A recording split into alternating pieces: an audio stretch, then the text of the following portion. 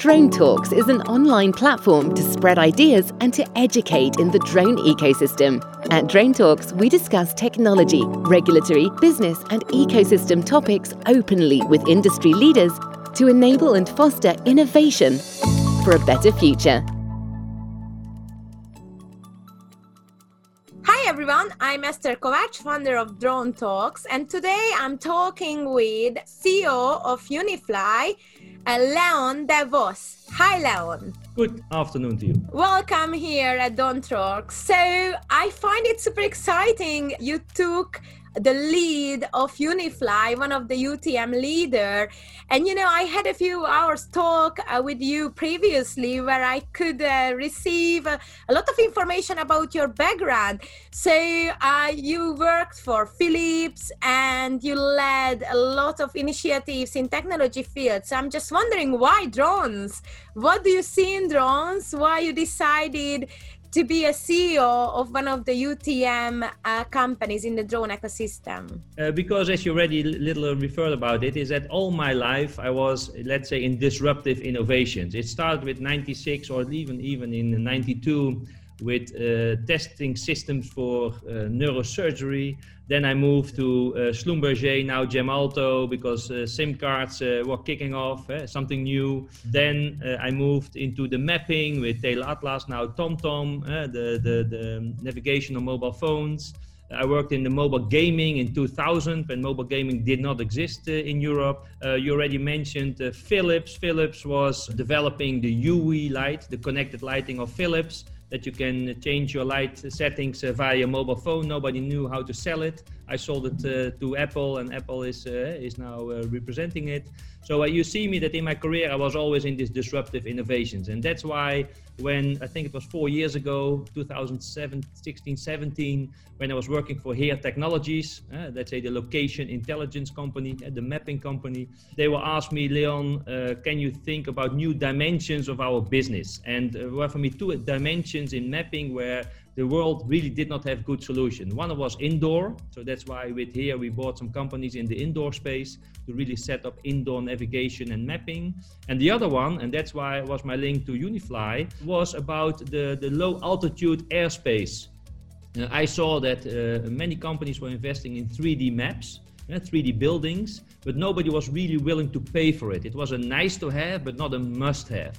So I was looking, where can we use our 3D data and sell it? Now, one was the drone space. So we said, whoa, if we can not only sell the data, maybe we can really enrich the data. Meaning, if you have the data, a static map, if we add weather and we add all kind of other data, we can really make a dynamic data in a third dimension. And then the word came up, what we call a digital representation of reality. Some people call it the digital twin. So, and that's what we want to build for drones. And then we said, if we want to build that digital representation of reality, we need in fact access to somebody that, let's say, approves those flights, because every flight that is approved is in fact a highway in the sky. And in that way, we were looking to the market, and then we looked to the players. At that moment, it was Unifly and AirMap. These were the two, let's say, at that moment, I talk about 3-4 years ago, the major players in the UTM space. And then we spoke with AirMap, we spoke with Unifly, and then it's just maybe because we are Europeans, is that AirMap had more the American approach, federated system, disrupting the industry, and Unifly was much more a reserved company, also maybe because they came from the airspace industry. They are air traffic controllers and pilots, and they had the approach that say, let's do it together with the local authorities and the airspace authorities. And I really liked that approach, together to create a business. So that's why HERE at that time was also the supplier of the base map. And slowly we start working together with Unifly.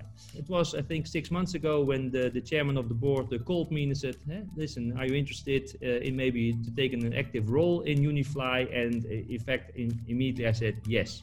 Why? I love the space, I love the company, I love the opportunities.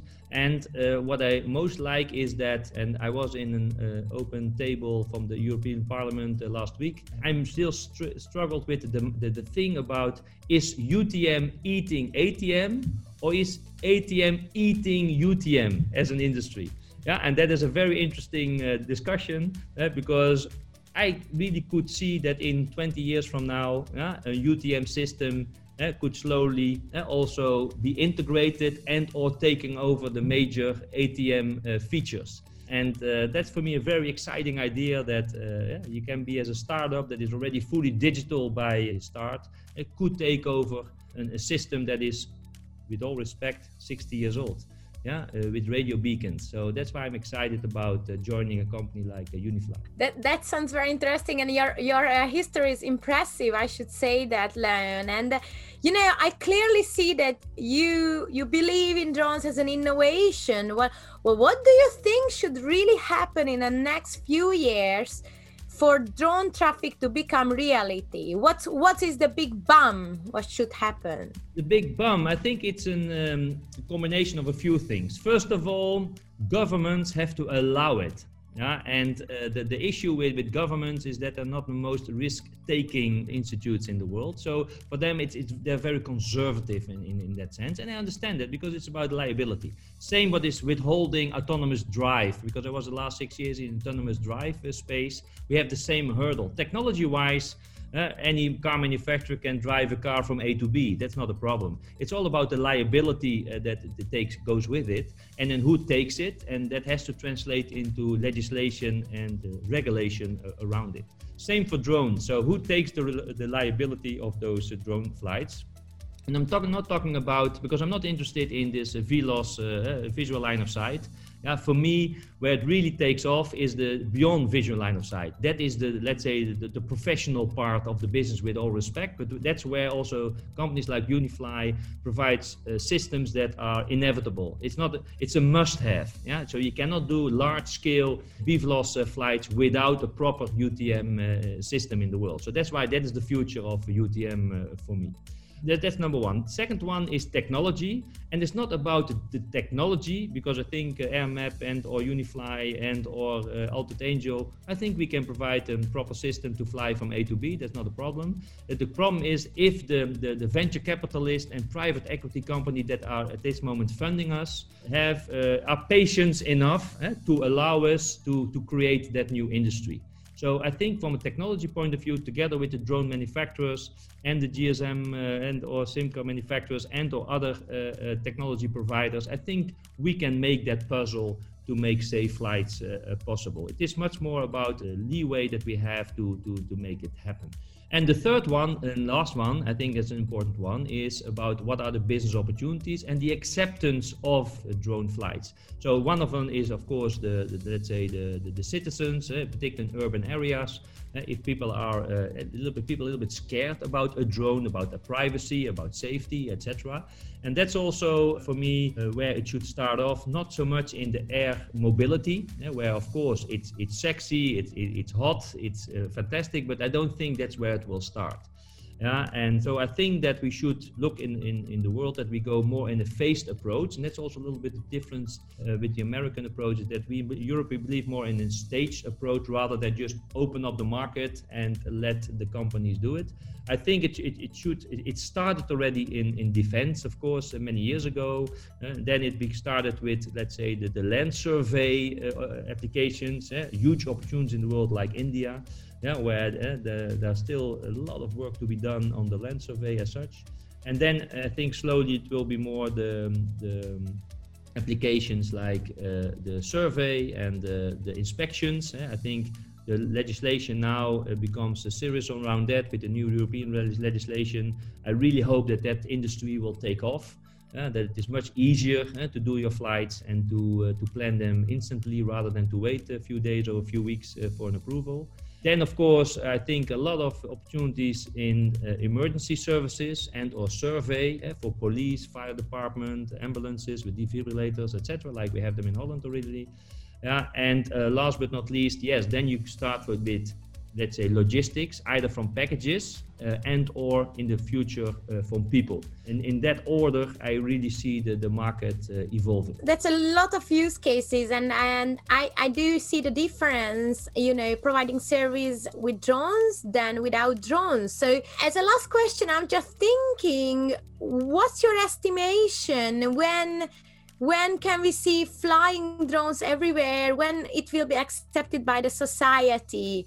So how would you estimate it in years? That is I forgot my crystal ball today, but out of my head, what it will tell me is that I think the next, let's say 5 years, it will be mainly in these enterprise applications, where, of course, and I'm talking about worldwide, not only for Europe, but it's agriculture, it is land survey. I think that's where it really can mature a lot. Then the second one is, if you talk about delivery of packages, like in emerging areas, like in Africa, like in rural areas, like in Canada or other countries where distances is a matter. I think that there really the beyond line of sight flights will really take off. Yeah? And we're already in the first projects now in Canada, where I say, whoa, that is really a serious application that I really think that will take off. Another one is within more urban areas, we will see a lot of uptake about what we call local authorities, local airports, but also inspections in ports, large ports like Rotterdam, Hamburg, Le Havre, you name them in Europe, Rotterdam, Antwerp, where you see that if it really takes off with the legislation, you need a proper UTM system. You have to control who's friends and foe. You have to regulate it, also the combination with general aviation, because in the same airspace you have the general aviation, like helicopters passing by. So I really think that UTM will take off in those areas. Another area is with airports, with remote towers, with counter UAS systems. Also there, I think that the UTM players can play a role to be the prime interface with those different systems. Then I think after 5 years, I think then the delivery really takes off. And then initially more in medical field, where you have, I think, fixed lines in the air, let's say controlled corridors, I call them. And then those controlled corridors, where we already have the first projects now defined, where there's much more room for, let's say, professional fleet management systems, that you have flight pads, where you have charging stations, where you have fixed lines where drones automatically fly within that corridor. Can be medical, can be parcels, can be anything that brought from A to B, particularly in countries, for instance, like Denmark as an example, where we have the Health Drone project, for instance, where you have a lot of islands. So it's much easier to bring a thing from A to B with a drone than doing it with a vehicle for DHL, for instance. So for me, there are a lot of things that are taking off, I think, in the delivery space after 5 years. And then I think slowly we're going to be ready for more the air taxis, delivery of people. Also there, I think there are two questions. One of them is the viable business model. Do we really solve the capacity of transporting people? I don't think so. It is more convenient. So the question is how big that volume will be, and also where, because there's a lot of complexities, because you have to bring people from A to B, but it will be a multi-modal thing. It cannot be door to door. So there I'm really hesitating how fast it will take off, because although I don't doubt if the E-Wings and the Volocopters can build a safe solution, it is more the adoption and the regulation to fly to the airport. Because for me, it only makes sense if you land on top of the terminal. Then know that you land 5 kilometers away from the airport, then I still need a taxi or an underground to reach the terminal of the airport. So I think that there it's not so much technology that is, but it's more the regulations that allow these air taxis really to be as close to door as possible, and define the landing spots and charging spots, by the way.